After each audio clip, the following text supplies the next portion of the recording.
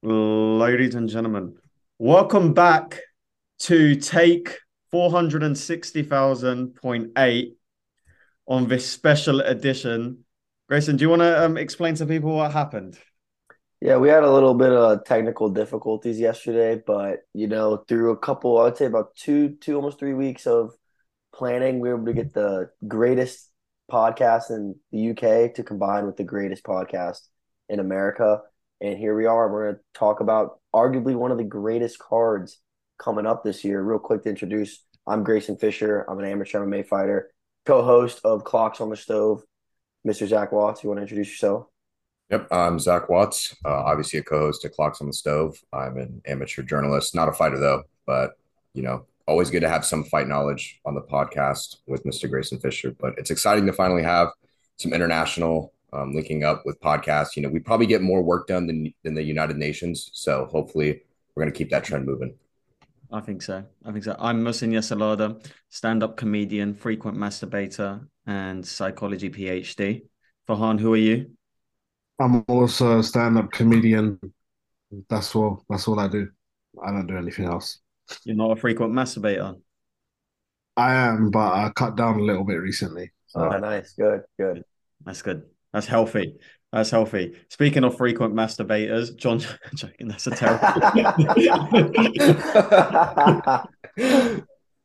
Oh, who wants to kick us off? What are we saying about that fight? Yeah, I'll start us off kind of like I did yesterday. I mean, going into this fight, it's a battle of the who's who's. I mean, the resumes are both insane.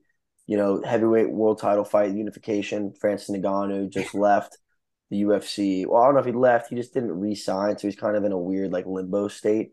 You got John Bones Jones coming in at 26-1-1. The no contest was the failed drug test against DC. The one loss was that he just beat the shit out of Matt Hamill so bad they felt bad for him. Versus the number one contender in the world with Cyril Gahn coming in at 11-1. I mean, when it comes to like a dream heavyweight fight, I don't know. Maybe DC and Stipe is more credentialed, but I would say it's probably one of the most credentialed heavyweight fights of all time. John, I mean, number 10 pound for pound, former, probably the best UFC light heavyweight fighter to ever step planet. 10 knockouts, six submissions, 10 title defenses, youngest champ in UFC history, defeated seven former world champions, including current and former ONE FC and Bellator world champions. And Don's resume, I mean, it's not of Jones, but I mean, he was a two-time France Muay Thai world champion, TKO heavyweight world champion, 13-0 pro Muay Thai record with 9 wins via knockout. So we're talking about two huge guys that have huge combat sport resumes fighting on the biggest stage in Las Vegas, Nevada for probably arguably the baddest motherfucker award, which is the UFC heavyweight world title. Yep. Uh, Building off on that a little bit, I'm gonna touch on the fact that you brought up Francis and Ngannou. Like, they're not in talks anymore, but it's kind of like that relationship you have with a girl you just broke up with. Like, you're not officially together, but you're definitely hitting her up at like 3 a.m. Like, yo, like come over for a little bit. That's kind of like where Francis is sitting right now with the UFC. But in terms of this John Jones Cyril Gahn fight, I mean, the credentials speak for themselves, but it also passes the eye test. You look at both these fighters; they're both exceptionally good at what they do. It's kind of a battle between like old era versus new era. John's kind of like the ending of the old era, whereas Cyril Gahn, we've never seen a heavyweight with this much fluidity at this weight. He just moves so well for its size. And for John, it's really interesting because every fight he's ever had in his career, he's always had three key advantages: his reach advantage, his athleticism, and his size. Cyril probably matches up with him in all three of those regards. So I don't really see John having any outstanding advantage coming into this fight other than his extreme wrestling skills. I think that's probably what's going to be the biggest factor in determining who's going to win this matchup. I've been seeing a lot of videos of John lately, which is weird. Building up all the way to the fight, you really didn't hear much from either of these guys in their fight camps other than Gahn saying like, "Oh yeah, I'm just a lazy fat fuck." But I mean, hey man, you do what you do. You kick people's ass. You can kind of train how you want to, but it'd be kind of stupid if you didn't train for John Jones. But we'll see how this plays out. You know what I love about John Jones, right?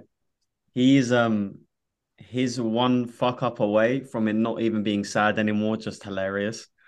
Like if he fucks up this time, right, somehow, like fails a drug test or like punches a prostitute on the Las Vegas, Nevada street, right? I'm not even, because it got sad during the pandemic, when they made him walk in a straight line because he got another DUI and stuff. And you kind of felt bad for the guy. If he fucks up again, it's just funny at this point. Yeah, it's like there's no more excuses. It's on you. But I've been seeing so many memes that are like the UFC is really testing the waters with John's return fight by throwing it in Las Vegas. What is it about these Maverick special fighters that they just have some sort of personality defect? We've seen it so many times across, combat sports where like sometimes the real special ones are just a little bit crazy.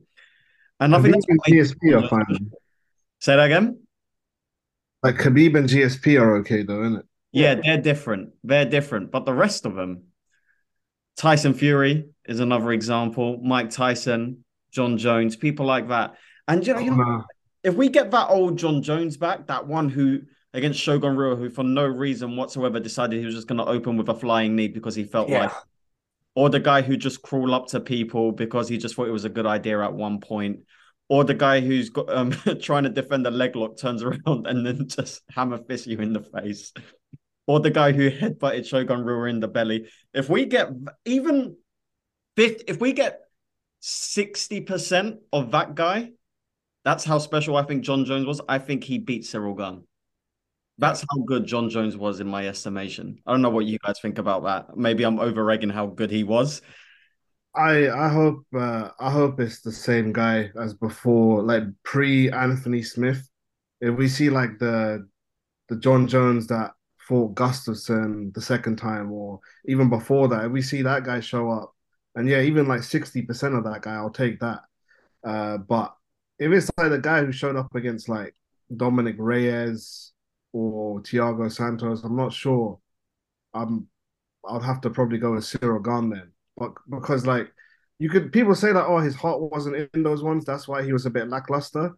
But like your heart's got to be in it if you're fighting Gane, man. Because yeah, he'll probably kickbox his head off if his mind's not there. So hopefully, John. I actually want to piggyback off that point you made. You talk about first of all, before I say anything, I'm really torn on this because I am like dead down the middle of John Jones hater and a John Jones lover. Yeah. I love how fucking amazing he is. And I mean, Ferran, you I don't know about Musa and Zach, but like we watched the rise of John Jones. Like I remember I watched I watched Lyoto Machida take the belt from Rashad Evans, and then I watched Lyoto Machida should have lost the first Shogun fight. They robbed him. Then he got killed in the second one. And then I watched all that happen. I watched the belt go from Rampage to Forrest Griffin to Rashad. Like I grew up watching this. Yeah. So to see it was beautiful. But the issue is I'm a true martial artist at heart. I mean, my favorite fighter of all time is George St. Pierre. I mean, I even have his autobiography right here. And when it comes to being the GOAT, I think part of it too comes with martial arts is how do you act outside of the cage? You never heard issues with George St. Pierre. You never heard issues with Khabib. Until recently, you didn't really hear anything about like BJ Penn. You don't hear about true martial artists. You don't really hear issues like that. And with John, it's nothing but issues. So, I'm very torn on it. Obviously, also, I wanted GSP to be the GOAT when I die, but, it is what it is. But piggybacking off what you said, you're saying the same John that showed up against Dominic Reyes and the same John that showed up against Thiago Santos, was it that it was a bad John that showed up? Or was it that he got the absolute best of those guys? And we hear it, and my coach always preaches it too. He goes, it's more dangerous to be a returning defender than it is a first-time challenger.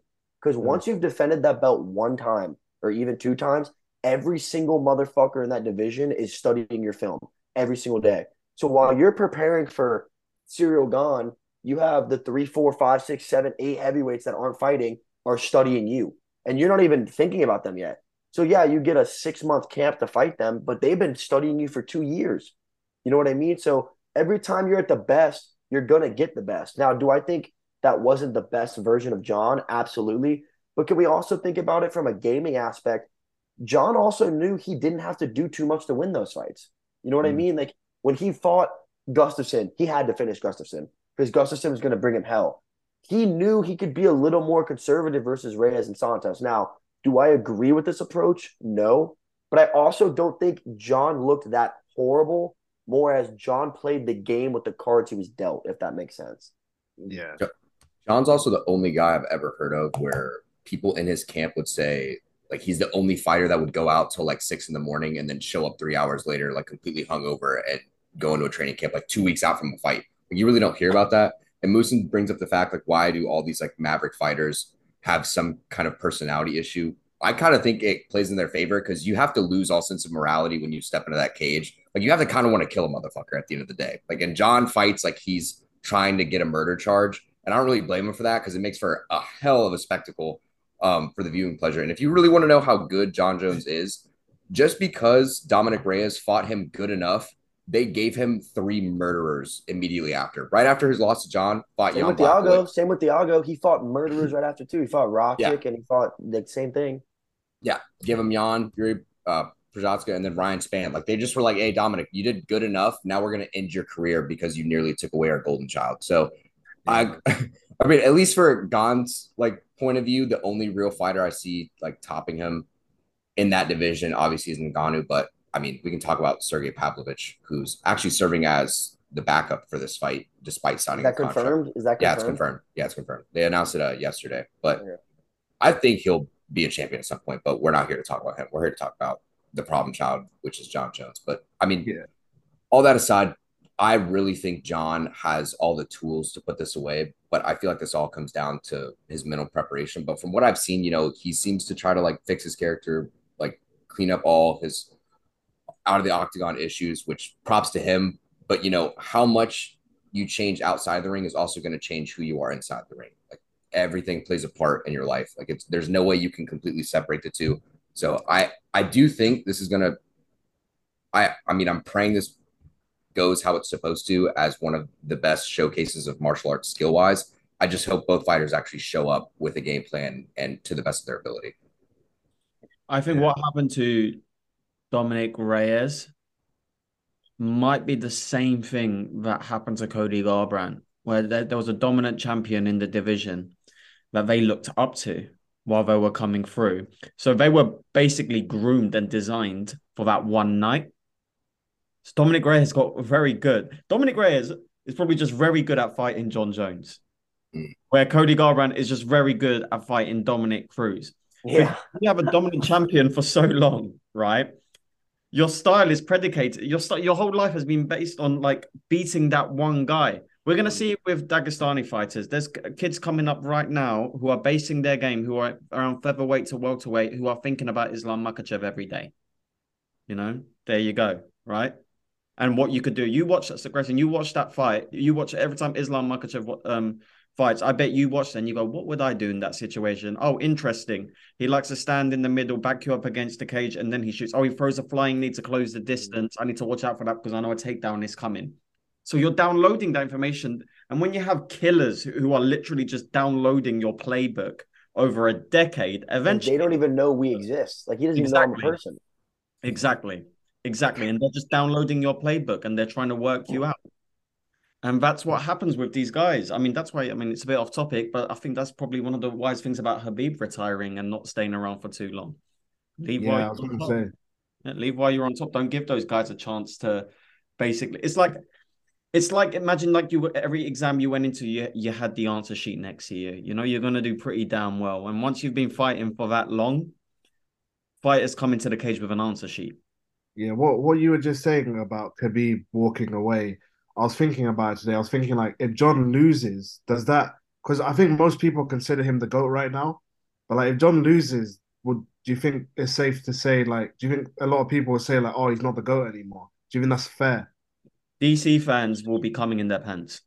I think the DC fans, if there are DC fans, I've never met a DC fan. They'll be fucking creaming. Yeah. Khabib fans as well, because Khabib fans will be like, oh, our guy never lost. Your guy's lost now. You can't put Khabib. So I know we're getting a little off topic, but I kind of like where this is going.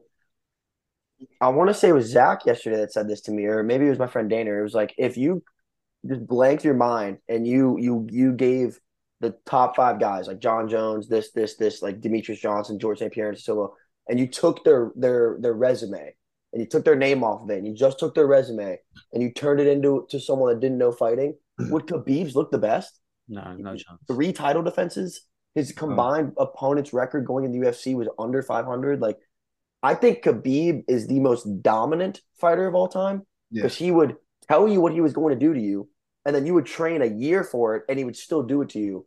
But when it comes to GOAT, I don't think his resume matches up with some of those guys. I really don't. Fun But fact. I think if John loses, he's still the GOAT because this is a super fight. It's the same thing with Volk losing to Islam. He still kept the number one pound for 100%. pound. I don't think it ruins his dynasty. And you understand, this is killing me to say this because I'm a George St. Pierre dick rider. Okay. But I do think John, regardless, he's doing something he doesn't have to do because he's already cemented GOAT status, in my opinion. Yeah, it's true. Not everyone's double champ quest is built equally, So some people have had a harder journey to double champ status. I mean, it's a bit of an off-topic question, but I'll ask you guys anyway. Who do you think's had the hardest journey to double champ status? DC. Yeah, DC. Well, You had to fight Stipe, bro. You had to fight the best heavyweight of all time. Yeah, but the first belt, like to get the belt out, he didn't. I think McGregor. Jones. No, get out of here. Eddie Alvarez was a joke, dude. Get out of here. No, but Jose Aldo was Jose Aldo was a good one. Yeah, but then the thing is, I agree. But Jose and Stipe, I feel like, are pretty up there, and then they're opposites. They're 2-1 sucked. Yeah, that's a fun question. I might look into that and see. If John Jones was fighting Ngannou, then it would be him. What about Nunez? Cyborg and Valentina Shevchenko? Yeah. Who did she beat for the belt? She had to beat Miesha Tate, right? I thought, but then that I could have sworn, or maybe she defended it versus Valentina. Yeah, she defended against Valentina, but she had to beat Miesha to win it, and then she had to beat Cyborg. That's a good one too. Yeah, I think that's a very good one. And another one that people don't talk about because it kind of like wasn't double champ was old school Randy Couture, bro. Yeah. He had to beat Chuck Liddell and then Tim Sylvia, who at the time was like the motherfucker in the day, Yeah. But let's get back to this real quick. Before we give like our actual prediction, I want to hear what you guys think. If Gane was to win this fight, what does he have to do in order to win this fight, in your opinion? He has to keep John Jones off him at kickboxing distance and point him, break him down to the body, break his legs, take away his mobility, and maybe even stop him late. Yeah, exactly. Yeah, keep it's one of the it's one of those cases where John Jones has more ways to win. Right? We know how Cyril's going to win this fight if he does win this fight.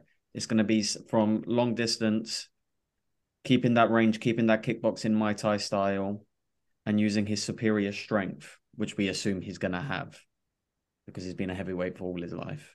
Do you think if it turned into a gunfight, who do you think would win? Like just straight 1-2 exchanges? Like, you know how Gane was fighting Tai Tuivasa, like where they were just kind of swinging at one point? I think, it sounds stupid, I think John. You think John? I think John, because if you watch and you go watch like go watch some of his dog fights, like his first Gustafsson fight, even the Lyoto Machida fight a little bit, when shit gets ugly, John gets ugly. So like that elbow, that short exactly. Elbow. He's not as technical, but he gets brawler mode. And that's one thing like Zach brought up. I love the violence behind John. He is not as clean of a striker as Ciryl Gane. And even John knows that. It's just a fact. That's a known fact. But the thing is John's not going to stand there and exchange 1s and 2s with him. He's going to clinch an elbow. He's going to knee and get out. He's going to hit angles with an elbow. Like he's going to make it an MMA fight. He's not going to keep it a 1-2 fight. He's going to make it an MMA fight and utilize every single weapon he has. And if you go watch old school John, when it gets ugly, even the DC fight, bro, he gets in those clinches, he throws that elbow when he comes out. Like that little elbow does a fuck ton of damage, bro. I'm telling you. The way it's like stumbled Rashad as well. Yeah. That fight pissed me off so much. Oh yeah. But one thing that I think we all like realize about John is like he's very susceptible to leg kicks, and I'm wondering to see how much his leg health is going to hold up moving up to heavyweight. One thing I do think plays into John's favor is he took his time with this bulk. Like it was a project for him. You see a lot of guys, the reason why they move up weight classes and they don't have success. Like you look at Volkanovski, he did fairly well in his move up, but you could tell the strength was a bit of an issue there. You looked at Cody Garbrandt. It was the issue. It was probably the issue. Yeah, you look at Cody Garbrandt when he moved, like it just didn't play out. And there's another fighter I'm forgetting off the top. Max Holloway as well. Like Max Holloway too. The strength wasn't there.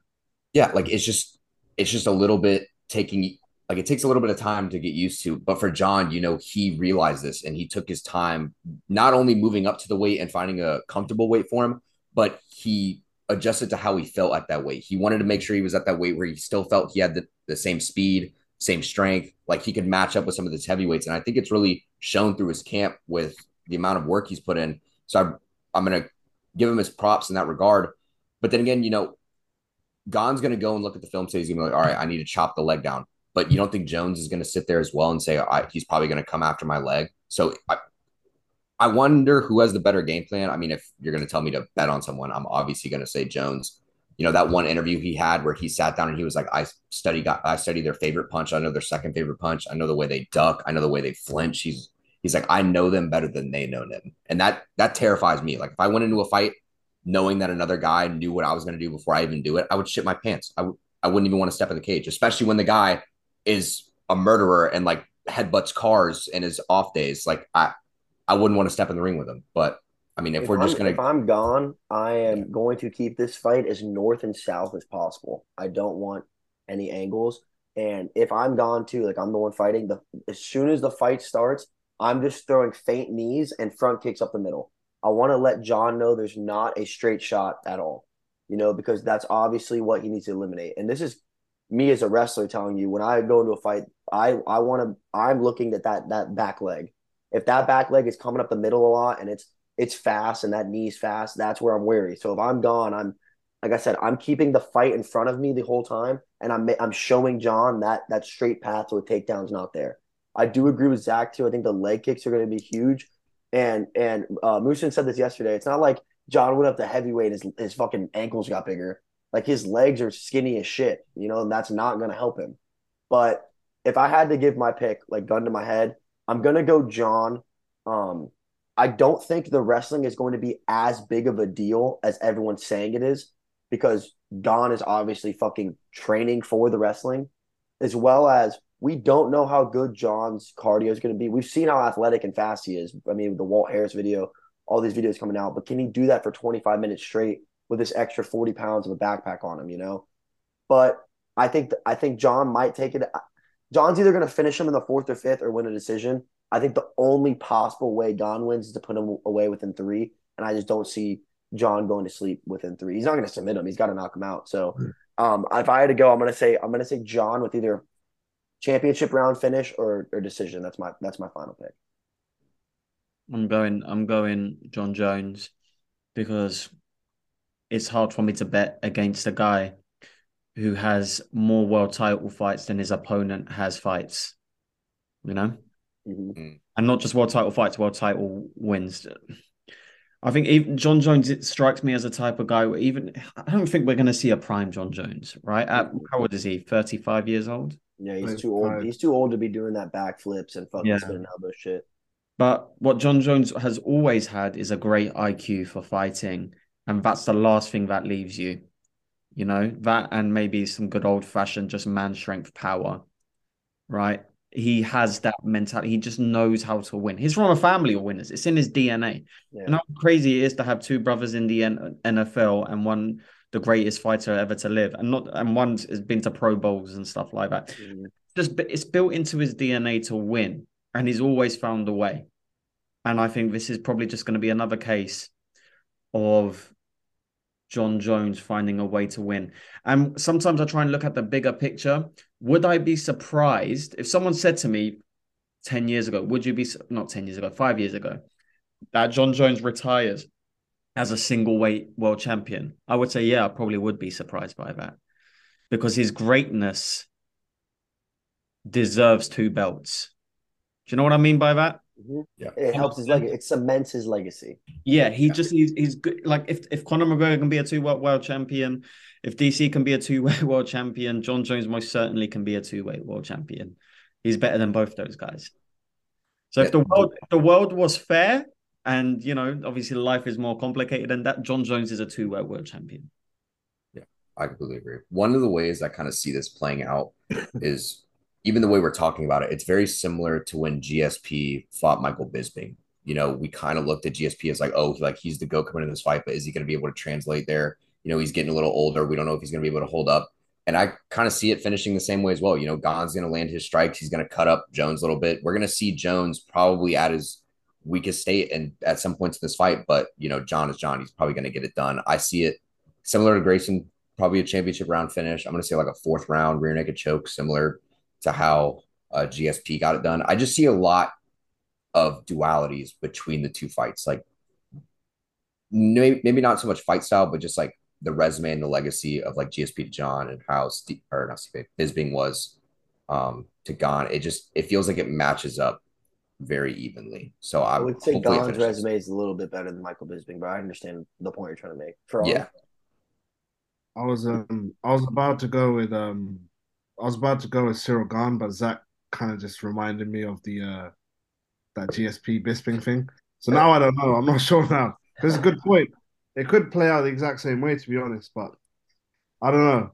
I think, do you know what? I'm gonna stick with it. I'm gonna go with Cyril Gahn. I think John Jones taking off too much time. I don't know what he's gonna look like.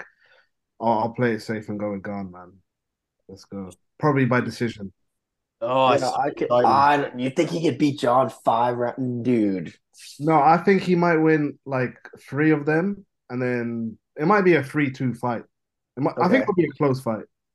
One thing I will admit that backs you on this, that will help you, is I do believe in the Dominic Reyes and the Thiago Santos fight. John got that extra nod for a win because you have to beat the champ, and he's not the champ right now. So I think the judging might be a little more 500. It might be, yeah. And also, I don't want to predict John getting finished. I just can't do that. Soul won't allow me to do that. So yeah, I know going by decision sounds wild, but you know, we'll see. Farhan, that's interesting from you because you normally root for the bad guy. Yes. And Cyril Gahn is definitely not the bad guy. Yeah, can we all agree though that him saying he doesn't train in between camps is complete bullshit? Oh, bullshit. Wait, I am level so quickly without training your ass off. I want John Jones to win, don't get me wrong. I want him to win. I'm rooting for John, but I don't see it. I believe in ring rust to an extent, yeah. I think it's a thing, man. I think it is a thing. You do see it's 1,000,000% a thing. And I know Dominic Cruz says it's not. It's definitely a fucking thing, bro. Like 100%. If you don't use it, you lose it, you know? And that's a big saying. The only other thing I will say in support of John is my social media has been fucking flooded with John Jones memories right now. And one, he's brought in some hammers at heavyweight with like Castro and Walt Harris, and there's another one I'm not remembering off the top of my head, you know, that he's training with. Just straight killers. And I sent Zach this thing about with Henry Cejudo last night. I can't remember the point I was trying to make with it, but basically just like John being open to like the hard training, understanding, you know, everything. And he says like, I'm surrounding myself with other great fighters, and when you surround yourself with great fighters, great things happen. You know, so it's going to be interesting. I do think the power of Gahn is going to scare him a little. I think when John eats that first punch, he's going to be like, well, this ain't like heavyweight anymore, you know? Don't you think those guys he's brought in, they're not the correct body type though? You're not going to find the compatible sparring partner for Cyril. Yeah, there's one Cyril Gahn, dude. Yeah. There's one Cyril Gahn, but I feel like he could have brought in like a 6'4" guy somewhere.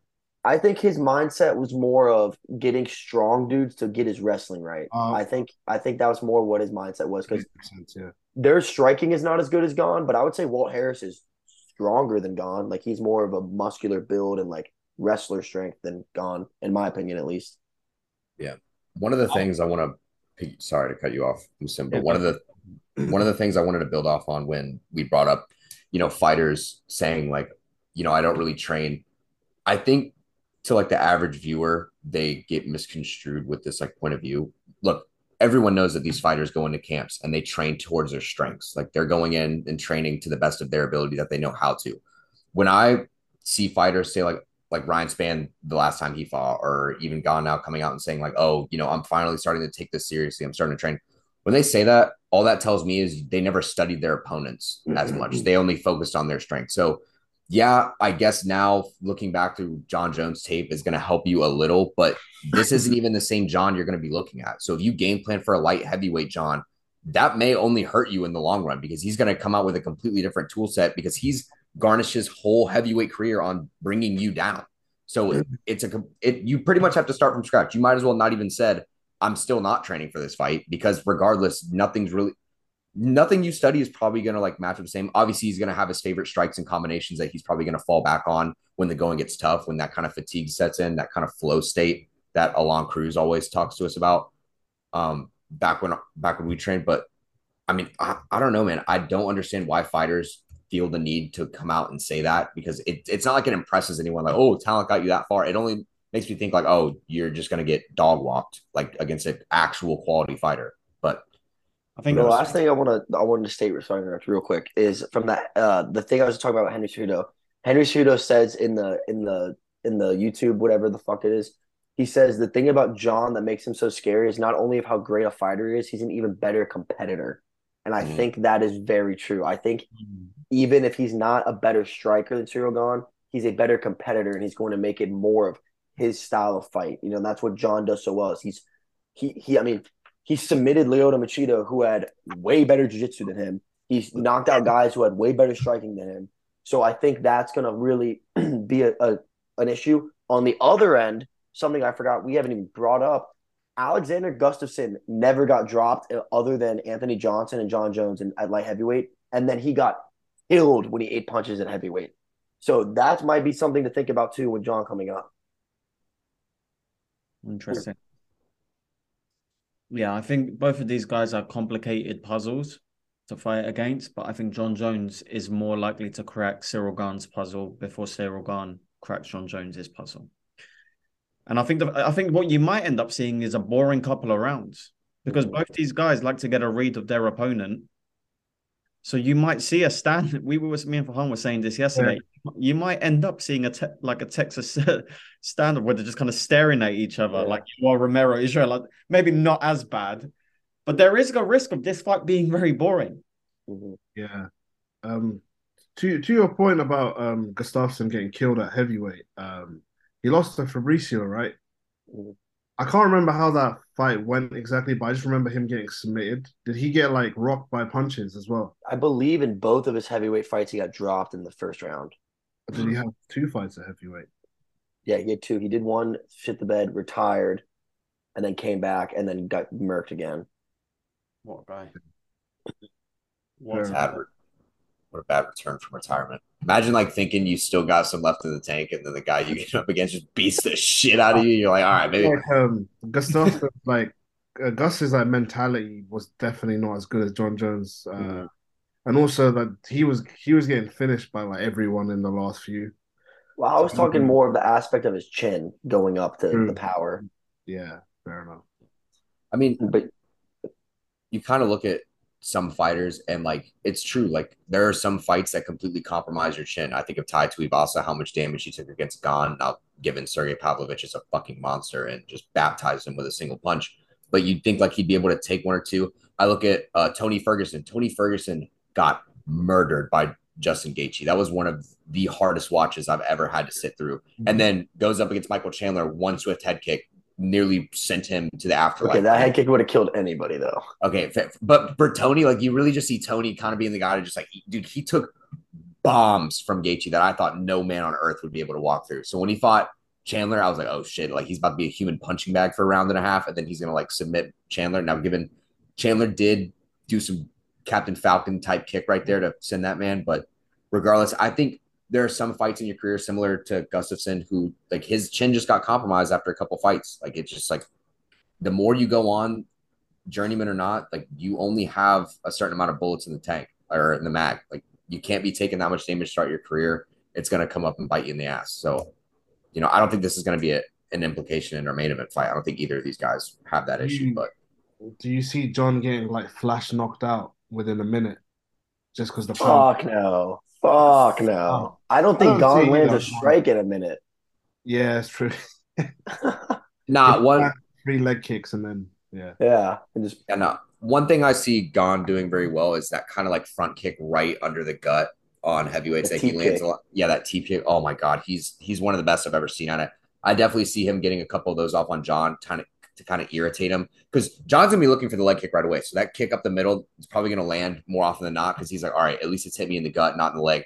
obviously over time it's going to be like, all right, that kind of fucking hurts now. Like kick up the middle also threatens the wrestling. You're not going to shoot Yeah. if a fucking foot's coming at your face. Yeah, exactly. So I see that playing a huge part in Gon's game plan. But then again, kickboxers are fucking weird, man. They do a lot of weird shit. You can just Hey, but we're talking about John being the GOAT. Let's move on to our co-main event where we have, in my opinion, arguably a female GOAT and, in my opinion, a top 10 fighter of both men and women of all time in Valentina Shevchenko. She's defending her flyweight world title, coming in at 23-3 from Kyrgyzstan, if I pronounced that incorrectly, I'm sorry. And she's defending it. Kyrgyzstan? Kyrgyzstan. Yeah, I don't know. It's one of those like almost Russian countries. And she's fighting Alexa Grasso, who's 15-3 from Mexico. Before we can obviously talk about Shevchenko's resume all day. Grasso's low-key a UFC vet. I never even really heard of this girl, but I mean, she's been in the UFC since 2016, and she's 7-3 in the UFC and was a 4-0 champ in Invicta. And for those of you that don't know Invicta, it's an all-women's fight league, and I would compare it to like the WEC back in the day. Like it's very fucking solid. I've had two teammates that fought in Invicta. They're both badass girls. 3 of her 4 knockouts ended in 36 seconds or less. And her first 3 pro fights lasted a combined 63 seconds. So, I mean, this girl's got a resume. Yeah. I just don't see anyone that's last name isn't Nunez ever beating Shevchenko, in my opinion. Yeah. Probably not going to happen either. The way I kind of view this now for Shevchenko, this is probably going to be her hardest matchup striking wise. Grasso is probably one of the best boxers in this flyweight division. She has amazing hands. We've seen it from how many finishes she has and how quick she's able to put fighters away. But Valentina is kind of a different breed in terms of just an overall fighter. I mean, she can win fights by any means necessary. I know we've kind of fallen in love with her kind of ballerina-esque like kickboxing style, but she can take it to the ground if she needs to. I just don't see Grasso really standing a chance overall. I mean, in the odds prove out. I mean, she's plus 460 and Valentina's minus 610. So obviously, if you're throwing money on this fight, don't throw a lot on Grasso, man, because shit may not work out for you. But I mean, like you said, the resume speaks for itself in Valentina's sense. But I will bring up something that happened yesterday on the MMA Hour. Chael Sonnen went live and he was pissed as fuck at Valentina. Like he was just mad. And he was talking about how Valentina complained about how she demanded to have a co-main event and that originally she was pissed off that other fighters were on the card despite her being a champion and with her resume she should be up there herself. And then Chael came out and said, you're a terrible marketer. Like you never market yourself. Like no wonder no one wants to put you up there. It's the same reason why Beneil hasn't been getting a title shot yet. You're not good at marketing yourself. Like I get your fighting, like from a fighting standpoint, that should be able to market itself. But dude, if you're not out there getting fans interested in you, you can be the best fighter in the world. I know a crackhead street boxer that Zach, could probably I might be a little against you on this one, brother. I might be a tiny bit. I you have agree. to She market doesn't like yourself. shit talk and stuff, but she murders everyone. But she has no marketability. Beneil's winning some boring fights. Like she's Russian, so she has that whole whatever. I'm sorry that that's racist, but she's like basically Russian. Okay. And then she's a ballerina, so she gets all that fucking story behind her. She has a goddamn handgun tattooed behind her because she's going to fucking shoot you and kill you. And she kills everyone. She doesn't need to market. When you watch her, somebody's going to die. Bro, your 2 marketing points where she has a tattoo and she's a ballerina. Because she's a savage, but she also has a soft side. Oh my! Okay, did you market her like that? You go out there.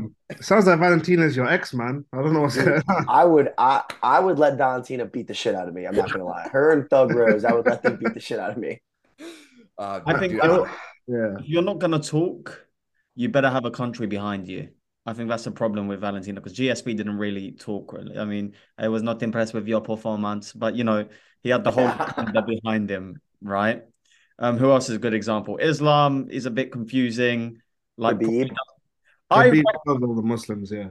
I know this is about to say, and I hope I never meet Islam Makhachev, but he strikes me as a slow reader. Do you know what I mean? Just not very bright. And that kid in class that takes 2 hours to read a sentence, yeah. So. The kid in class where everyone's like moans when the teacher calls him to read their bit of the book, like, let me do it for him. Oh man, we can't make fun of Johnny though, because he will beat the shit out of us. Yeah. I saw what you were talking about, Zach, the Chael on an aerial show. Mm. I think Chael was just being a dick. I can't lie. I just it was a good point, but he was being overly a dick. Like he was making fun of Ariel Studio and saying it's a baseman, and he's going really like WWE like style on it, like talking about Valentina. By the way, him saying I pushed more juice than Tropicana was the funniest line I've ever heard my entire life. And then he goes and says, I pushed more juice than Tropicana, and John moved me like a Mack truck. So And that he's like, goes to oh yeah, he's like, oh, yeah. you got the same. We had the same guy or whatever. We had the same stuff. We have the same Yeah. secret. But going back to this, I just can't see one the thing that made me a huge Valentina fan, like the fight, was when she fought Andrea, because the whole going into that fight was Valentina has to stop the takedowns. She has to keep it on the feet. She has to keep it on the feet. Like if Valentina gets taken down, that's where Andrea's ground and pound's going to come in. And you know what Valentina did? She went out there and she took Andrea down and beat the shit out of her. She literally was like, I'm going to find what you are absolutely best at in your game, and I'm going to beat you that way. And to me, as a fighter, that is the most disrespectful shit in the entire fucking world. Is when you know you have a strength and the person you're fighting, like that's supposed to be their weakness, and they beat you at your own strength. That's when I fell in love with Valentina. I would love for her to win this fight, and then her and Nunez dance again at 35. I think it'd be awesome. I just I don't see many ways for Grasso to win. I think she has to sleep her. I think everything she's going to bring to the table, Valentina's seen before. And there's one thing I want to explain to you guys that is you understand it a lot more when you're a competitor. There's two ways you go into a fight. You go into a fight to win, and you go into a fight to survive. And when you go into survive, you don't win. And I think Grasso, and that's a big issue with when you fight people like John, Valentina, George St. Pierre, Khabib. People don't go in there and fight to win, they fight to survive. And if you fight to survive, you're not going to win. So I think the only way Grasso can win is if she fights to win. And I know it sounds stupid, and you might not get what I'm saying, but like it's a very fucking real thing. You either fight to win or you fight to survive. And when you fight to survive, it usually doesn't go your way. Yeah, Yeah. if you look at all of like Valentina's last few like competitors, the only one that really brought it was Talia Santos. The rest were kind of just there to just survive or She arguably won that fight. yeah, she arguably won, yeah. I think we should make a bigger point about that. Like, do you guys follow Verdict MMA? I see them when they pop up every now and then. So they do they They do do like the judging with like all the MMA stuff, right? they do crowd judging. So Yeah. the idea is if you have a big enough sample size, then you'll probably get the right answer, right? And then rather than doing a 10-8 must system, it's a variable score for each round, right? Which seems like a better system, but unless you're the UFC and you have a huge budget, it's not really practical for smaller organizations to use it, right? However, but I think on Verdict, Talia won. And when I watched that, Was it close or was it like 8-10 her? I can't remember. I'll have to pull it up. If you guys talk about it and what you think about that, I'll pull up the verdict for Talia Santos. I don't remember this fight. I know that sounds really bad on my part. I really don't remember that fight though. Was it recent? Oh, It was her last fight. It was at UFC 275 June 2022. It was Valentina's last fight. When she won split decision. Oh, I didn't watch it. I didn't watch the I didn't watch this card between. That was No, a I really did. I close did fight. watch this card. I did watch this card. okay. Oh my God, I remember this fight. I do remember this fight. Yep. So according to Verdict MMA, Valentina Shevchenko I had remember this fight. a point 0.2 higher score than Santos, right? However, also according to Verdict MMA, Talia Santos won the first 3 rounds. Yeah, That's what because I of thought. wrestling, correct? What didn't Yeah. she come out and take her down off the bat, and then she like kind of manhandled her with wrestling? Yeah, I yeah. remember this This fight. is very well. I remember this fight very well. Yeah. I thought Damn, that I as well. forgot about it. But yeah, Alexa Grasso, she's not gonna do that to No, she can't take her down. Yeah, there's no way. I'm thinking that Valentina's gonna be like, oh, that last performance wasn't that great, and now she's gonna come out like Savage Valentina again. Grasso's fucked. Let's just be real about it. She's Yeah. Oh, fucked. Grasso's dead. Yeah, Yeah, no, she's they're fucked. just using this fight to get a murder before the main event. Yeah. Yeah. And then Blanchfield is the best bet, and then maybe a Santos Did you rematch. see Valentina? Now, although Santos, baby. Santos did get the control. She still ate 234 significant strikes. I think those mostly came. She dominated the last 2 rounds. I think they came in the back end of the fight. I think she gassed. Yeah, she got such out. an effort in the first 3 where she just ran out of steam completely. Damn, I completely forgot about this fight, guys. Good knowledge. Ron, what were you saying? I was saying the way Valentina described Blanchfield was pretty savage. She was like, she called her like a baby deer or something like that. She called her cute. All I'm saying is when I watched the Blanchfield Andrade fight, I thought this is going to prove whether Blanchfield can really contend with the best girls in that division. And I was blown away because she kind of did the same thing where Valentina did, where she was like, we know Andrade is better on the feet, but is she going to be able to stop Blanchfield's takedowns?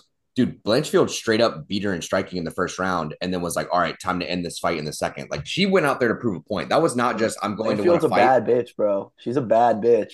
If anyone is going to give Valentina a run for her money, Blanchfield has got my money all day, any day. All day, any day. I don't think she's bad enough yet, though. Oh, yeah, no, exactly. But I think she also knows that. I think she knows she needs like another win or two and start tightening up her game. The thing is, though, is when she fought, I didn't really know Blanchfield, and then she fought Molly Meatball, and then she landed, I think it was 300-0 or something like that in significant like strikes. A minute and a half. Yeah, and I was like, holy fucking shit. And obviously, like Molly Meatball's not on Valentina's level, but she's still a UFC fighter. And to just manhandle a woman like that. And then, like Zach said, she goes out there and just dismantles Andrea. It was like, this girl's fucking legit. Now, I agree, Moosin. She's not there yet. No. But it's a good light at the end of the tunnel for her. The problem is she's already like number 1 or 2. Mm-hmm. So she's got nowhere to go. She has to keep going up. So she has to fight Santos next or probably Santos. So I kind of see it in the same situation what they did with Sean O'Malley, where like they should have taken a little more time, but then they immediately threw him to Peter Yan. And yeah, sure, he got the win or whatever, but now it's kind of like, well, if you want to sustain his hype, you can't let him fight Merab. You can't let him fight Aljo. You can't let him fight anyone else other than another striker who he can contend with. Because if you let him fight a wrestler, I mean, even Yan was taking him down pretty easily. If you let him fight a wrestler or even a jiu-jitsu grappler, like it's going to get ugly for him, in my opinion, at least. So I don't know how they're going to keep his hype going. I mean, best case scenario, what I wanted, we talked about it before.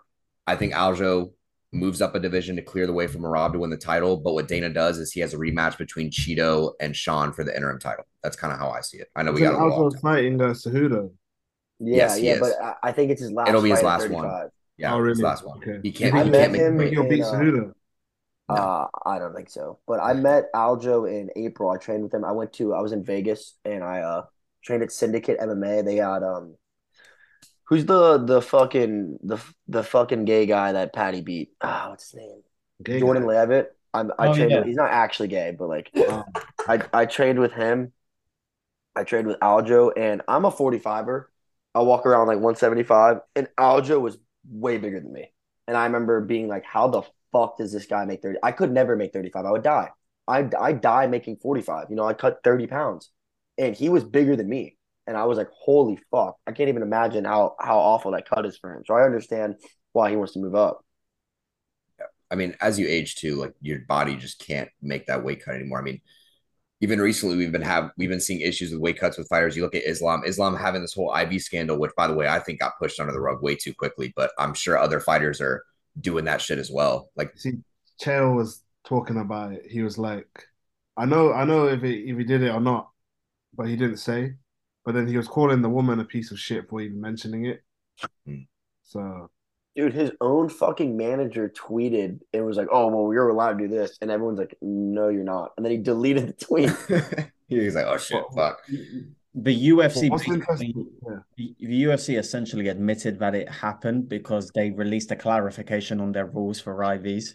Mm-hmm. If there was no story, there would be no clarification, in my opinion. 100%. What's interesting is Chael said that people use IVs to flush out the PEDs.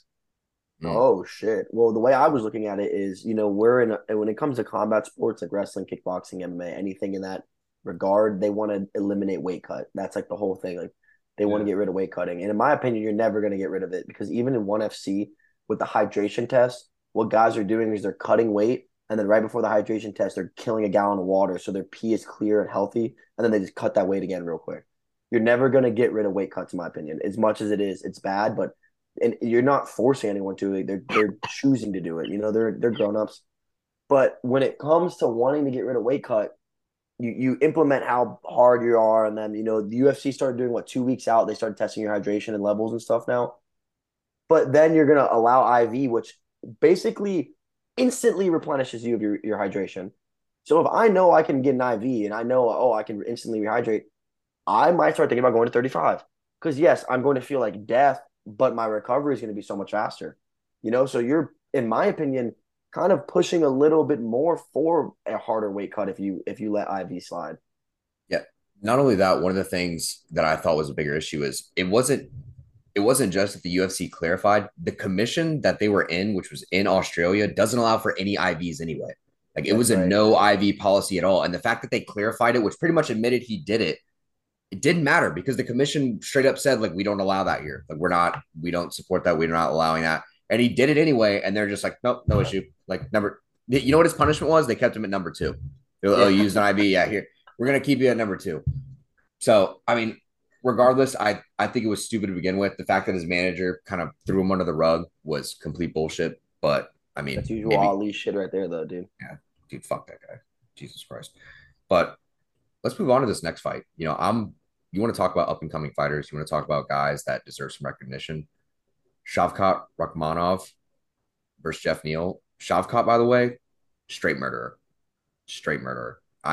This dude scares me. I would have nightmares about this man. The photo he has like in like the Russian mountains with like his sniper and he's just standing there and he's like, yeah, in my he's like, when I'm not fighting, I'm killing. He's like, so I just kill all the time. I'm like, okay, dude, like you were built in a lab. Like that, plain and simple. There's nothing else around it.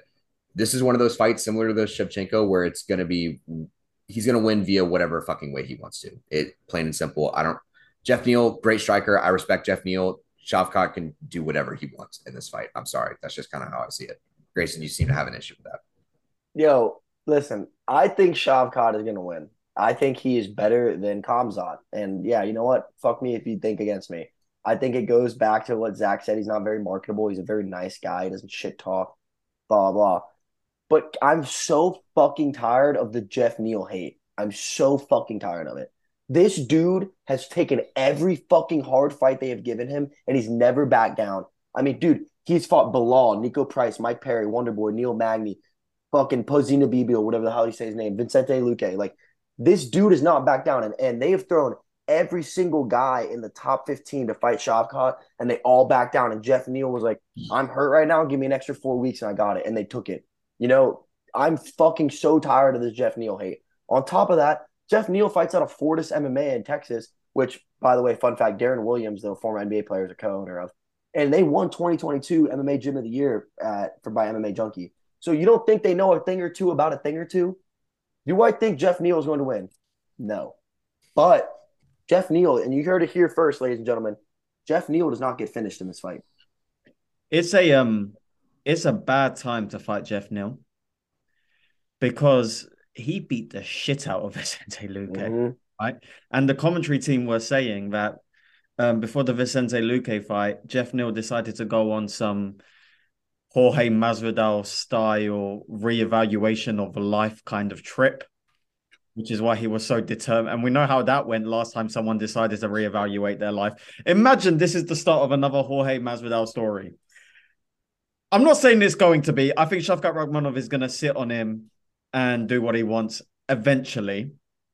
However, it is a bad time to fight Jeff Neal. Jeff Neal's a very good fighter. I just think these guys, anyone whose name ends with "ov," It's fucked. it's not good for you because okay. Did you guys ever see the film Spy Kids? Yeah. Yes. I think Khabib, Hamza, Shavkat, I'm pretty sure these guys are in some like Eastern European version of that, like growing up. Genuinely, imagine that comes out in 10 years that all this time, all these kids were part of like some Eastern European child army, right? And that explains why they're so stone cold. I mean, you couldn't knock out a thumb person. They don't have brains. You can't knock out a thumb person. But you look at Shavkat, bro. He's 16-0, 8. First of all, 9 first round finishes. He has 8 wins by submission and 8 wins by knockout. So he literally gone to the third round. I don't think. Yeah, never. Like I love Jeff Neal. Respect the man. can only ever say good things about him. Grace, we talked about it the other day. Some guys just don't give a fuck who they fight, but they're not fighting for legacy. They're just fighting to fight. And this is one of those things where Jeff Neal doesn't care about his legacy, and he's probably going to lose. Look, do I think he's going to make this competitive? I hope. I can't say he will, but I hope. I'm praying he makes this competitive, because if not, Shavkat might as well just like dog walk to the number one contender spot in this. Yeah, I think Shavkat will win as well, but it's a big step up in competition for sure. And also, if you say Jeff like Mike Perry says it, his name does end in off, G off. So. Yeah, Fran, I was waiting for you to say something. I wanted to know what you think about this fight. Yeah, I think Shavkat will probably win. Like, he's a 6-1 favorite for a reason, which is crazy. I don't think he should be 6-1. But yeah, I see him probably. I like what you said about him not getting the finish. I would probably like to see that. I'd like to see it be a competitive fight and like keep Shavkat's momentum, but Jeff Neal, looks good losing, I guess, because I do like Jeff Neal as well. So yeah, I don't know. I don't know. I think Shavkat will win, but I think if I had to I feel like it's going to be. Excuse me. I think it's going to be. Remember, Jeff Neal has 86% takedown defense, which is a very important statistic when it comes to this fight. Okay, if not the most important statistic. Rakhmat Shavat, whatever the hell his name is, Shavkat, he's a sambo fighter. He's going to want to take it to the ground. Now, I'm not saying his striking is ugly. He trains out of fucking Kill Cliff in Deerfield Beach with Henry Hooft, who's probably, Polish striking legend, probably the best striking coach in the world. But I think it's going to be round one. Shavkat's going to go out there. He can't get his takedown, and he's going to eat a little bit, but he'll get it like at the end of the first round, kind of like a Gaethje Khabib first round. And then I think slowly he starts wearing down Jeff, and then by the third round, it's kind of just him just killing him. But I think, dude, I'm telling you, I'm not even like a Jeff Neal fan. I just think fighters need respect, and for some reason, they never fucking put respect on this guy's name. He's the only one that took this fight. Everyone else said no. He said yes. He's the only one. And it's not even – it's a lose-lose fight for him. He fights it and he loses, which is probably going to happen. Or he wins it. He beats a number 10 guy. He doesn't even go up. So you got to give credit where credit's due. These guys letting his fucking nuts hang. And props to him for that, bro. I hope he wins. I'm always cheering for the United States guys, but I just don't see it. I don't think he gets finished, though. I really don't think so. Yeah. I got nothing more to say. I mean, moving on to our next fight. This is actually one of the fights I called. Yeah. Yeah, I called this happening. Gamrot, Turner. Gamrot opening up as a -215 favorite. Turner +185. Turner, 10th ranked fighter right now in the lightweight division. Gamrot at number 7. Look, I love Gamrot. His last fight was beautiful. Technically, unfortunately, he just had an unfortunate loss. I think is Turner coming off a loss as well? No, Turner's a 5-fight win streak. He just killed fucking guys, not Drew Dober. Riddell. Yeah, he just beat Brad Riddell, yeah. Yeah, so that was back in July. Gamrot, he fought amazingly against Beneil. Beneil, obviously, title contender, so not a bad person to lose to. Shows that, you can probably hang with anyone in that division. But, Turner's got some fucking hands, man. That dude can throw some bombs. So, dude, also, Turner is 6'3" at 155 pounds. I don't know if you guys understand how ridiculous that is. What the fuck? Dude, I'm 5'10". And he's literally a spider. I think this fight, to me, on this whole card, is my favorite fight outside of the Jon Jones fight. This fight is fucking awesome, dude.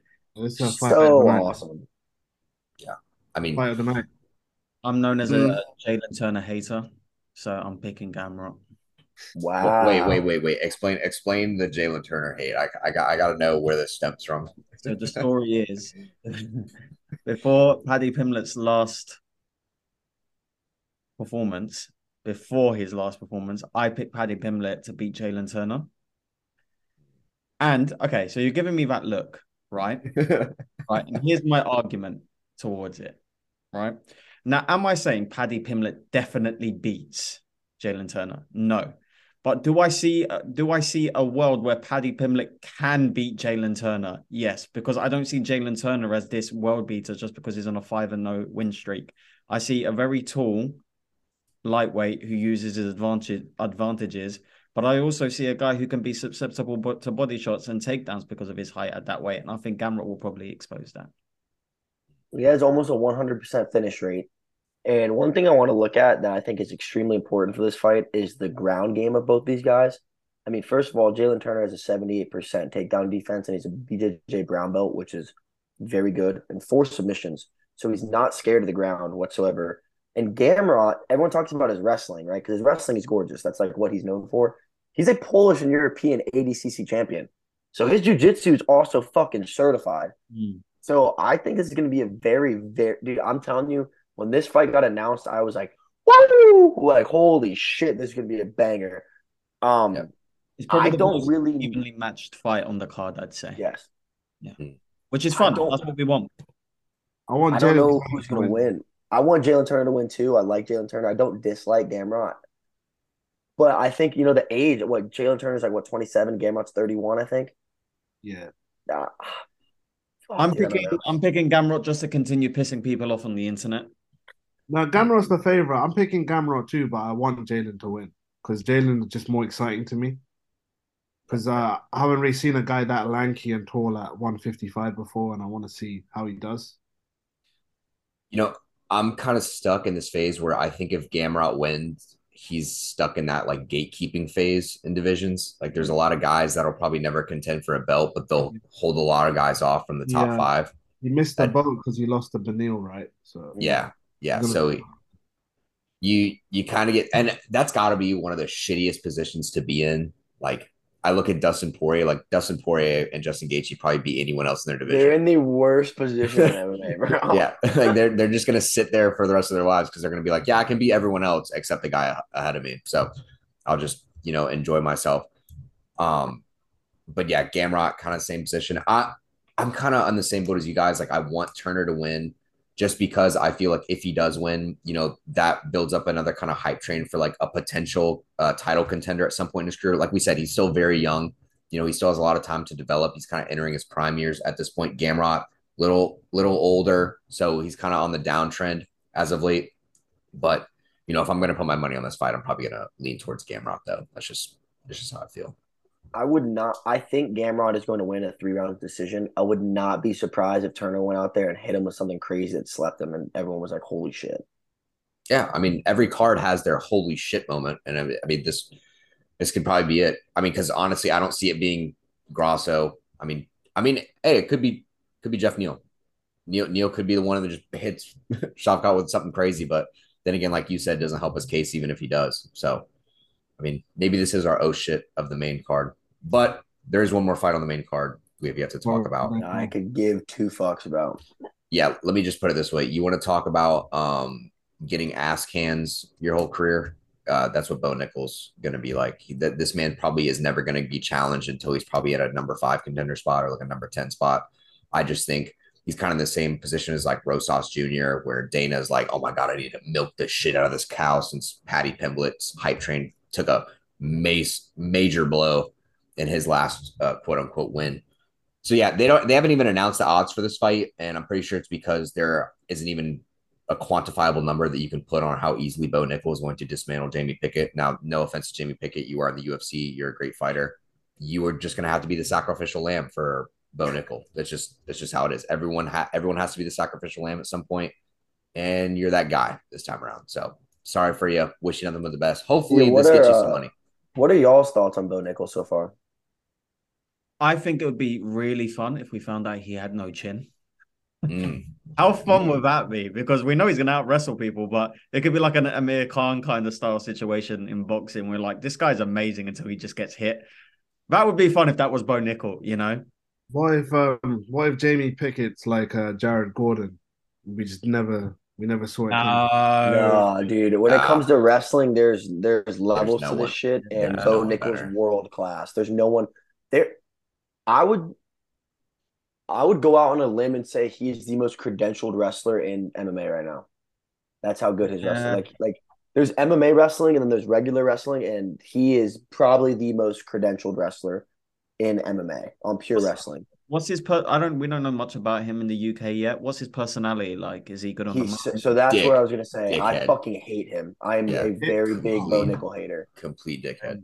He's a douchebag. He's super cocky. Like I have buddies that wrestle like on the same level as him, like very high level. They all hate him. He's just like a fucking. He's just the kid that's been better than everyone since he was 9. And instead of being like very grateful and thankful, he's just like, "Fuck you, I'm better than you." He Oh, is seemed it? okay on Food Truck Diaries with Brendan. Yeah, I but can't everyone stand can it. seem okay when the cameras are on. Like I'm an asshole, but when the cameras are on, I'm a nice guy, you know? So Do you guys like Brendan Sharp? I'm 50-50 on him. 50-50 on him.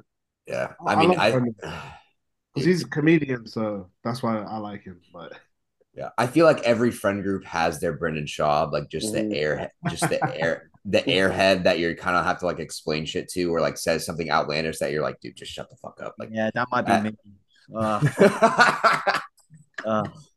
what I'm worried about. I keep saying it to Farhan. I'm worried I'm becoming the UK's Brendan Schaub, and I just yeah, don't. you are 100%. Uh, Well, what does Kamaru Usman think of John Jones or Cyril Gane? What's Kamaru Usman's take? I like John. John's a good fighter. Depends if he can go to that place, that dark place that you gotta go in fights. John, for the first 5 years of his career, he didn't even train for those fights. So imagine him now. The way I look at it is if I was John, I'll do some cocaine. You just got to put campfire voice and you're doing Kamaru Usman. You have to talk really slow and just Yeah. Have a little crazy look in your eyes. Does Hamzat Chimaev have an opinion or? Doesn't matter, but I smash everybody, brother. I smash my business, brother. Who's this John Jones guy's brother? This crazy guy drives his car into pregnant women, brother. Get out of this shit with this, brother. Cyril Gane, brother. He eats baguettes and dances the hip hop, brother. What is this, brother? Oh God. I will say the one thing that the whole Russian bloodline does better than any other country, they learn English before they learn how to fight, it seems. Like they know that like if they can't speak English, they're probably not going to be like sold very well in the US. And that's where all the money's made for the UFC. Well, the English speaking world is arrogant because the Very. rest of the world works so hard to learn new languages, but English speaking countries, we don't give a fuck because we just. Yeah. Yo, Number one. I know we're running short on time, so I want to. I mean, we obviously went through all the big fights. I think we all agree Bo Nickel's going to butt fuck Jamie Pickett. Keeping on the Khamzat train, there's rumors of Khamzat versus Colby. There's also rumors of Khamzat versus Whitaker. I personally think Khamzat versus Whitaker is more realistic. I want to know what y'all think about those matchups and how you think they would go down. I think Hamzat versus Kobe in a 3-round fight, I'd pick Hamzat. If it's a 5-round, I'd pick Kobe. Same. I'm listening. Yeah, I completely agree with that too. Yeah. I've learned to love Kobe Covington. I love that he comes out to Kurt Angle. I love that it's so obviously an act now. And I love that he still doesn't waver from it. But we've seen little sides of his humanity, like when he's trying to whisper stuff into Kamaru Usman's ear at the end of the fight. I just love the whole thing. I love how fake it is, and we all know that. And he's a talented fighter. I think the reason why I would pick Hamza against both of those guys is because I think Robert Whittaker's probably just about to enter the tail end of his career now. I didn't really like what I saw from Robert Whittaker at the recent events. I don't know if you guys noticed, he looked really out of shape. He looked like he's getting ready for a career in like commentary. Yeah, you're not wrong there. But I feel like I don't know. I don't like Rob Whittaker slander personally. I love Robert Whittaker, but I just think we've got to be realistic. And these new guys are coming, and when they do come, they come quite fast, you know, and they take over. Hey, yo. I come everywhere, brother. I come on all of these guys, brother. No, dude, that's like asking me to like acknowledge that like I'm getting older. I just don't like it. There are some fighters that like I just don't want to think about their career ending, and Rob's one of those guys where I just think I'm gonna watch him fight forever. You know, I'm hoping and praying he somehow gets a shot against Pereira because I do think he has a skill set to get it done. I just think Pereira is his kryptonite per se, but you know, Rob's one of those guys, just such a good person. You know, great outside the octagon, inside, amazing fight. Even his last fight was beautiful, like absolutely gorgeous. I thought even if he would have signed the contract against Paulo Costa, by the way, Paulo Costa, top 5 Twitter presence, maybe no, of he's all the time. best Twitter presence in MMA. Yeah, got to be up there easily. But regardless of that, I thought he would have murdered Paulo because the way Paulo looked against Luke Rockhold, I'm like, buddy, you show up like that against Rob. Rob's gonna beat the shit out of you. But that's just kind of how I see it. I agree with Ferran, and I think if Colby and Khamzat was 3 rounds, I'd give it to Khamzat. But we saw, I mean, even in the Gilbert Burns fight, he was dead at that pace going into the 3rd round, and Colby does not get tired. If anything, I feel like Colby's pace gets higher in the championship rounds. With Rob, I think the size of Khamzat would hurt him a little, but I don't think Khamzat could take him down, and I think Rob would be able to sit in the pocket and exchange and beat him. I think Khamzat's very talented, but I think he's very smart and when he picks his matchup stylistically. Like he talks a lot of shit and calls all these people out, but he's very hesitant when pen comes to paper, if you guys notice that. Yeah, 100%. Yeah. I was wondering, what do you guys think about obviously, yeah, the Derek Brunson Dricus fight. I think that's a pretty good fight too, actually. Mm-hmm. Yeah, there's actually a number of quality fights. Oh, it's a good card, man. Yeah, really. Kind of stacked. By the way, first I'll answer your question. I do think Duplessis is going to get it done against Brunson. Brunson's another one of those guys where like he has some moments where he shows that he's really fucking good and he can always contend with some of the best. And then there's Wait, if I'm not mistaken, though, I believe this is Brunson's retirement fight. I think this is his last fight. Well, then he's definitely losing because Dana loves to just absolutely get his retirees murdered. I don't know what it is either. It's like, yeah, any guy that like announces their retirement before the fight immediately. It's a bad sign. Frankie didn't deserve that. Yeah, not at all. You got murdered, dude. They're just like you want to like. It's so funny too because like they have all these commemorative videos. They're like, oh man, like here's how great his career was, and for the last fight of his career, you're gonna watch him get beaten to a pulp and never ever walk the same again, or may never have the same great. Like they give Junior Dos Santos Cyril Gane as his goodbye fight. Like what the fuck? Yeah, I see Derek Brunson just like kind of getting caught, probably panic wrestling, and then either getting knocked out or getting submitted, probably by a choke or something. Dricus is 33-0 with 30 knockouts in his amateur K1 kickboxing career. He's got like 18 submissions as well in the pro. Yeah, fuck that guy. I don't know. Who did he lose to? Someone beat him. That's why he dropped low. Let me check this. I'm looking through it right now. If that guy became a world champion in whatever division he becomes a world champion in, if he does, I'm never watching that division until he loses. I hate that guy so much. He just rubs me. Yeah, he just, you know what he reminds me of? I don't know if you guys watched WWE growing up, right? Oh yeah, I was a big WWE kid. You know when they'd bring in like a generic guy from like the development squad to just get fucking run over and they haven't got like a character yet. That's what the place looks like. Yeah. Like dry, boring. It's like when you're like creating a player on NBA 2K or FIFA and they just like it's the default look. Yeah. The Joe random, as they say. But yeah, unfortunately, if it is his retirement fight, I'm gonna have to throw some money on Duplessis because we just have a streak going. Honestly, I have a lot of fights that I'm probably gonna be betting on this card because I feel like there's a lot of I say guarantees, like look, everyone has a fighter's chance. It's just how the combat works. You gotta give Brunson his respect, though, dude. Dude's fought Chris Lieben, Yoel Romero, Ed Herman, Uriah Hall, Rob Whitaker, Anderson Silva, Lyoto Machida, Jacare, Izzy, Kevin Holland, Darren Till, and Jared Cannonier. Buddy, put that on the jumbotron while he walks out, just so he can get murdered before it. It really doesn't matter, dude. It's the same shit every time. Like they hype him all up. They're like, great career. Dead. He lost most of those as well. Yeah, but he still fought him, dude, and that's what matters. Been in the UFC since 2012, bro. Honestly, you guys are so right about these UFC end of career setups. Yeah, we're gonna do a tribute for you. Have your kids in the front row. It's like a sick joke for you end. Like Frankie Edgar, they gave him fucking what was that kid's name? Shit. They gave him that young stud who Frankie Edgar comes out, everyone's clapping for him, he kisses his kids, and they gets fucking slept in the first round. That's on Frankie though, bringing the kids out. That's on him. I don't know what he thinking. Oh man, Chris Gutierrez.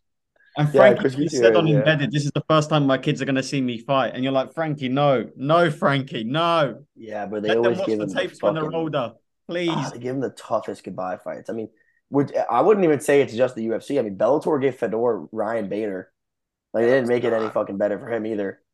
Yeah. Fedor should have retired a long time ago. A long fucking time ago. Yeah. Probably after like the Dan Henderson one. Bro, Probably. Fedor was world champion of Affliction when I started training.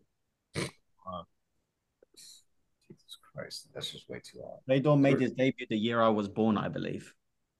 Yeah. Get the fuck out of here. Check that out. He made his debut in 2000. Oh, never mind then. I'll say this: I've never been a fan of like watching fighters' kids watch their fights, and I think what cemented that for me was I'm pretty sure y'all have seen the video of like Yoel when he lost and he's walking back to the cage, or he's like walking out of the octagon with his kid, and his kid's like asking him like, "Oh, you're bleeding," and all this stuff, and like Yoel's like trying to like tell his kid after he just got like brutally beaten that he's like, "Oh, it's okay, like like God loves us, all this stuff," and I'm just like, dude, your kid had to watch you get manhandled. Like, Okay, but have you seen the second half of that video? I mean, have you seen the second half of that video? They're it's not behind coming up. stage, and Rob Whitaker walks up to Yoel's kids and hugs them and says, "Your daddy's a warrior. Like it sucks, we have to beat each other up, but we're friends. It's all good." At least you're There's not. two sides to every story, brother. Yeah, but you still like even if you told me that as a kid, I just watched my dad like get the shit beat out of him. Like even if he would have won, even if he would have won the fight, like even like watching your parent just get like bludgeoned, even in a win, I feel like that's like very traumatizing. Like that's traumatizing. If I was a kid and I would just watch my dad fight, I'd be terrified of the person. Even if my dad won, I reckon I'd still probably be scared of the person. Y'all should see my mom when I fight. Oh, really? She is freaking the fuck out. Yeah, I can imagine. I was just about to say that when Dustin beat Max and he went up to Rush and he was like, "Don't cry, your daddy's a champion. Your daddy's a fucking beast." I would say that one, and I would say when Tyron Woodley's mom talked to Usman. Those are my two favorite encounters after a fight ever. I want to see one of these kids in these like a situation where like how funny would it be if Rush, Max's kid, is getting comforted by Max's opponent and Rush just spits in his face. Yeah, I was just thinking about like what if the kid isn't old enough to like know what's going on, so he just starts punching the leg of like the other fighter, and he's like trying that's like what Hasbulla does. Yeah, he just starts beating the shit out of the other fighter. Hasbulla's a grown man. Yeah, what do you guys think about that? What do you guys think about Hasbulla? I think they're just like exploiting some little guy, but billionaire, so better life than us. So he drives in Dagestan. I mean, he's old enough. Okay, but realistically, how though? Yeah. How? They probably have it all handmade. Yeah, there's cars. There's a what's the politically correct word? Dwarf? A tiny person? Dwarf? Yeah, dwarfism. There's a guy with dwarfism at my gym, and I've just obviously he's very noticeable. And then I saw him driving away from the gym, and it just fucking blew my mind. And it's just at the wheel, like there's people who can drive with like no legs. Yeah, I think they put a pedal but for the hands. Yeah. Okay, but how would a seatbelt work? Like how does that work? It's like a harness. He sits in a booster seat, bro. Oh, booster seat. Yeah, makes sense. All I'm saying is going anywhere over 50 miles an hour, there's no way you're living. You're getting tossed like a Chucky doll. When you're as rich as Hasbulla, he probably just pays for another person to just hit the gas and the brake for him below him. Dude, if I was that rich, I would never drive. I'd rather people drive me. Yeah. Well, you could end up like Paul Walker because I mean his driver ended up killing him. That wasn't his driver though. That's not what happened. Are we sure? It was a professional race car driver who was trying to flex for him and killed them both. You guys are Americans from Florida, so you probably know about the Net Boys, right? Yes, we do. Yeah, unfortunately. So I feel like the Nelk Boys in America is how we feel about like the Sidemen in the UK. KSI guys. Yeah. Okay, yeah, I can see that. Where it's like for the rest of the world they're pretty interesting, but for us they're a little bit like reminiscing of our childhood and a little bit cringy. They all I don't know if you saw this video, but all of those Sidemen guys, they came to do comedy, and they all like bombed hard. Like Yeah, but that was the point of the video. But the Milk Boys, they went to Dagestan with Islam Makhachev's camp. I don't know if you guys saw that. Yeah. I It was don't quite follow the Nelk boys. Yeah, we try to avoid him at all costs. Yeah. it was quite interesting because they lived with Islam Makhachev's camp for a few days, which is incredible access, and they hung out with Hezbollah, and Hezbollah's just driving and slapping people in the car while he's driving. And See, that's where I have a weird opinion on Hezbollah. Like, I get he's cute and funny, and like that's why everyone's like blowing him up and doing this shit. But at the same time, he's a grown man. Like, I wouldn't just be letting a grown man slap me around. You know, like I feel very 50-50 on it. Like what I do you do? understand. You kick him? Like, what do you do? I mean, no, I just fucking grab him and move him because he's this big. But I'm just Looks saying, like his punches hurt as well. it's just like I understand the like, oh, he's so cute and like funny aspect, but at the same time, it's like if I was him, I would want to be treated like an adult. I wouldn't want to be treated like a toy. I see what you mean. Yeah. The other one, Abdul Rozik, he's He's the one like that they were supposed to fight, right? yeah, that guy is super famous in like India because Mm. they like made him some big Bollywood star or something. In Hezbollah's defense, I guess, apparently he's very selective about who he lets pick him up. So you have to be a good friend of his for him to let you do that, which is okay. I get that. I Yeah, cannot believe we're talking about this right now. that's yeah. No, I think we're done with the fight. But it's also like at the same time, like that's almost patronizing to say as well, because it's almost how you talk about a puppy. Like, Yeah. pet him. My dog will bite you if it doesn't like you when you try to pick it up. So he's like literally he's the physical embodiment of like Thor's hammer. If you're not worthy, like you just like can't even approach him. You're like, oh, good luck. He's just gonna punch the shit out of you or shoot you. I've seen the videos of him like guns and shit. Like, dude, if you were to fire a gun, I feel like it would send him flying in the opposite direction. But dude. So I mean, sorry, what you said. no, I was just gonna say, I mean, he's extremely marketable. I'll say that. Like whatever gets the UFC clicks and views, like that, they'll probably keep him on as long as people find some form of entertainment from him. I mean, I hate to say that to like just use someone as a form of entertainment, but it's no different than watching a guy just get his ass beat for our entertainment. Yeah, I think we missed out Cody Garbrandt. Do you guys have any thoughts? It's hard for me to talk about Cody, man. My heart loves him, but I mean, they're just giving him a bum. They're giving him a guy who's 13-9, who's fucking 0-3 in his last fight. It's like they're just praying to God Cody doesn't lose.